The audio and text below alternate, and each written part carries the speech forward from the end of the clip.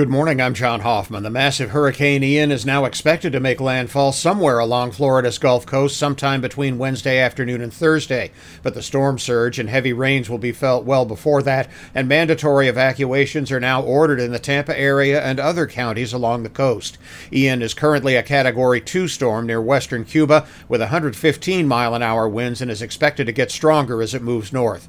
The RV boom associated with the pandemic may be over, but the industry is fighting back, looking for a wider range of customers as the world's largest RV show returns this week in Elkhart after 2 years off.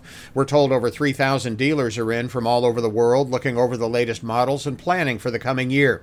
Just like everywhere else, costs and prices are up, but industry leaders are confident there's still a market out there.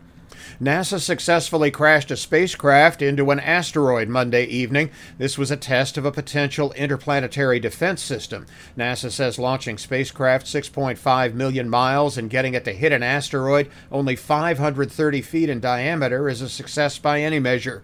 They're now evaluating data on the asteroid's behavior to see if it was actually knocked off course.